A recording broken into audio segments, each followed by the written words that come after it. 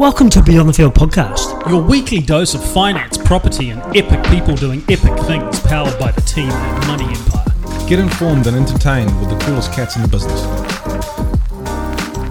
BTF, my name's Kane. I've got the beautiful Issa next to me, and we have the lovely Lisa Barton, advisor at Money Empire, property and finance expert, and a mother to two beautiful little girls. Yes, hello.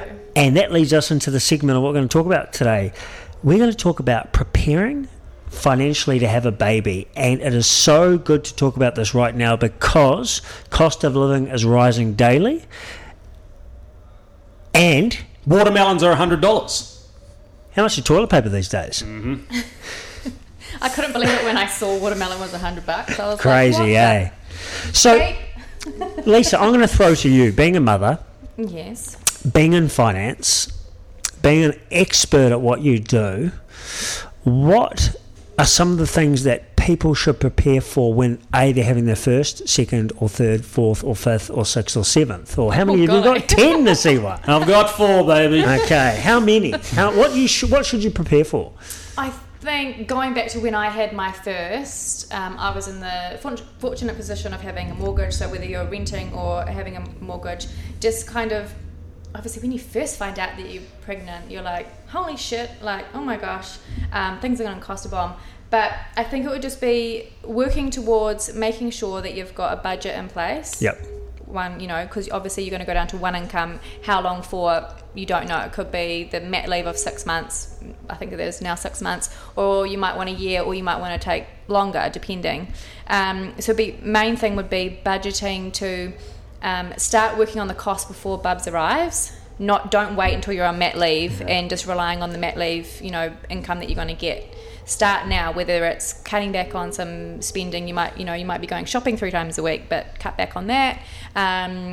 Cut back on going out, but still have some fun as well. And it would be, I think, setting aside some savings. So on top of whatever you're earning now, plus your mortgage, work out what you might need forward thinking when you're onto one income, and trying to, if you can, set aside that money to help you once you're on mat leave. So what you're saying is plan. And I think you're so right in that. And Issa, you jump in here, where if you know you're going to drop down to one income for maybe 12 months, and that's probably what the average mum does, say 12 months, you're going to get obviously mat leave paid in there. But saying, well, if it's going to cost me an extra $200 a week to have a baby, i.e. food, nappies, formula, all that kind of stuff, start saving 6 months ahead. And totally. I know that sounds really icky or out there or whatever, but planning is going to be key. Yeah, I tried to as well when I was planning for with Chloe, my eldest. I didn't want to rely on the mat leave, so I thought, okay, that's just going to be a bonus what we're going to get paid. So like you say, if it was $200 or whatever it is, start saving that. So then I've got that money set aside to cover those costs, etc. And then the mat leave that we'll get was just a bonus to help, any other living expenses. And then Issa, you've got upfront lump sums, especially if it's your first. You've got cod or bassinet. I thought you said cod. Cod, no, you just You can have fish. I prefer salmon, but all right, okay. You've got prams, which these prams these days cost a small fortune. They're the cost of a small second-hand car. Well, I think you can get a red March for probably the same price. I know. Producer over here. Producer Lydia Sleeman, baby, had a great March back in the day. I think it was probably smaller than a pram, to be honest. But yeah, there are a couple of really big upfront costs that you've got to factor in if you're wanting to buy new. Yeah. And this is the kicker at the end of the day. But obviously, I've had 4 girls. I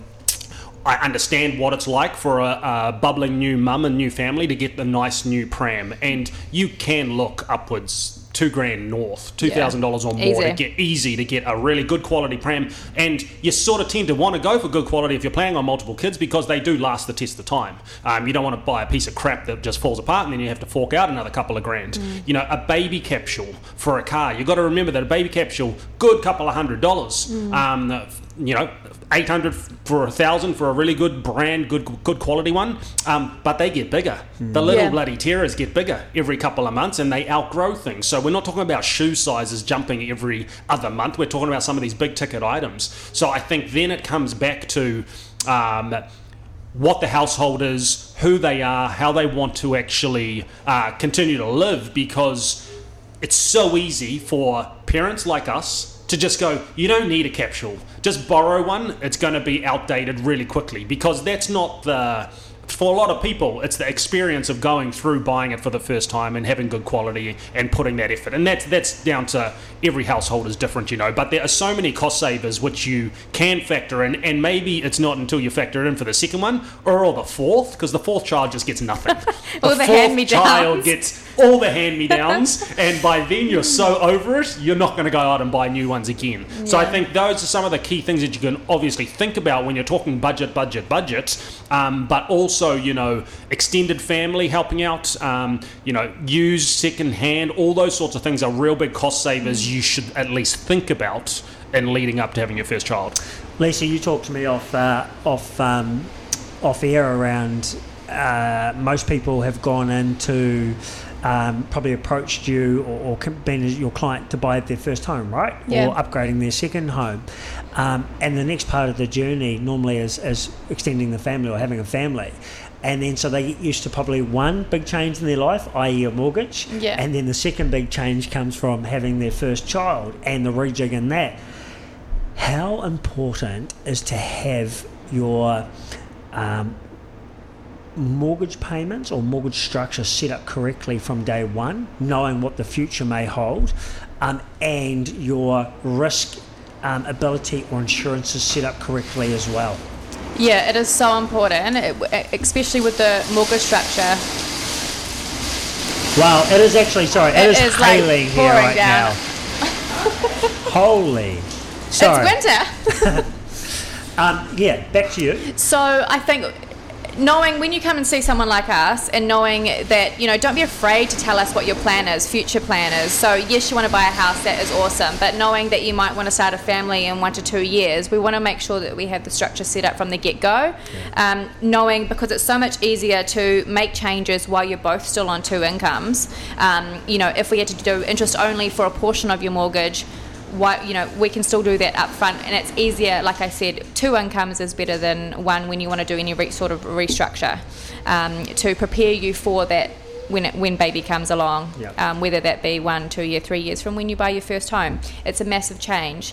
But also on the risk side is, one, you've got to have some sort of risk in place when you own a home, because it's going to safeguard you from the unfortunate, you know, getting ill or passing away, touch wood.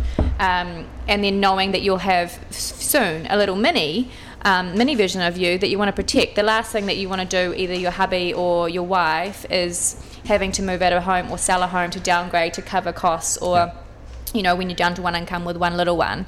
That is a scary thing to think about, but that is a reality that, you know, we're not always around forever, and making sure that your family is looked after. Yeah, and I think we have to get round the negative connotation of insurance. Totally. You've been dealt through your family with your mum. I personally have been there. Isa, you would have known people that have been down that route. Get away from negative connotation of insurance, especially if you're having a baby or wanting to extend a family, and especially if there's only one income provider. If that one person falls over that is supplying your income, what the do you do? The last thing you need is financial pressure. That is like one of the biggest killers with stress, you know. That's the last thing you want, so you've got to make sure that you safeguard yourselves and your family. Agreed, you'll lose everything. Just on daily cost of living, Isa, we don't want to see people go into bad debt, credit cards, store cards, Afterpay. If they're not thinking ahead, what do they do with the inflation, with the cost of living going on right here and now, formula, nappies, all this kind of stuff? How do they stay atop? Oh, look, you've got to... as Barton touched on, the first and foremost around budget, some 2018 figures, which are obviously don't have the built-in inflation that we're talking about today, is, depending on the household, there's some averages from Westpac that, a family or a budding little one will cost anywhere from $8,000 to $16,000 per year. That's the difference of sort of $150 to $300 per week. That's in 2018. That cost will be rapidly rising day in, day out right now. So factoring all of those that thought process in, and getting in touch with your advisor if you've had a house around restructure that was sort of talked about, all of those things are important conversations to have early. And like Barton sort of touched on around, financial pressure, don't wait till it's too late to then have the conversation. Be really proactive. That's what, and for instance, Advisor Money Empire sort of, highlight to people in certain situations like this is about being proactive really early. Agree. So top tips for financially preparing to have a baby. If the baby is planned, plan ahead. 12 months out, start saving money. Yep. To plan ahead for one income. 2, make sure you get a really good insurance policy, and make sure you're protecting the arse off what we call your net wealth, the gap. 3, asset-wise and debt on assets, so mortgages, make sure your mortgage structure is adequate to dropping down to one income for what you need, i.e. you're not reducing the term from day one, you have the ability for revolving credit, etc. And then what I would say is, don't outlay so much capital when you have a first baby. You go crazy on buying stuff. Buy the bare minimum, and family love to buy you shit. Yeah. So ask family; they're more than happy to help you out. So plan. All these things are our top tips. Lisa, I know you're an expert in this space. So Money Empire, Lisa Barton, property and finance expert, and then my old mate here, Isa, podcast guru. Come chat to us. BTF over. Thanks for listening to Beyond the Field. If you enjoyed this episode and you'd like to help support the podcast, please share it with your mates or leave a rating and review. To catch all the latest, you can follow us on Instagram at Beyond the Field Podcast, or send us an email at info@beyondthefield.co.nz. Thanks again, and we'll see you all next time.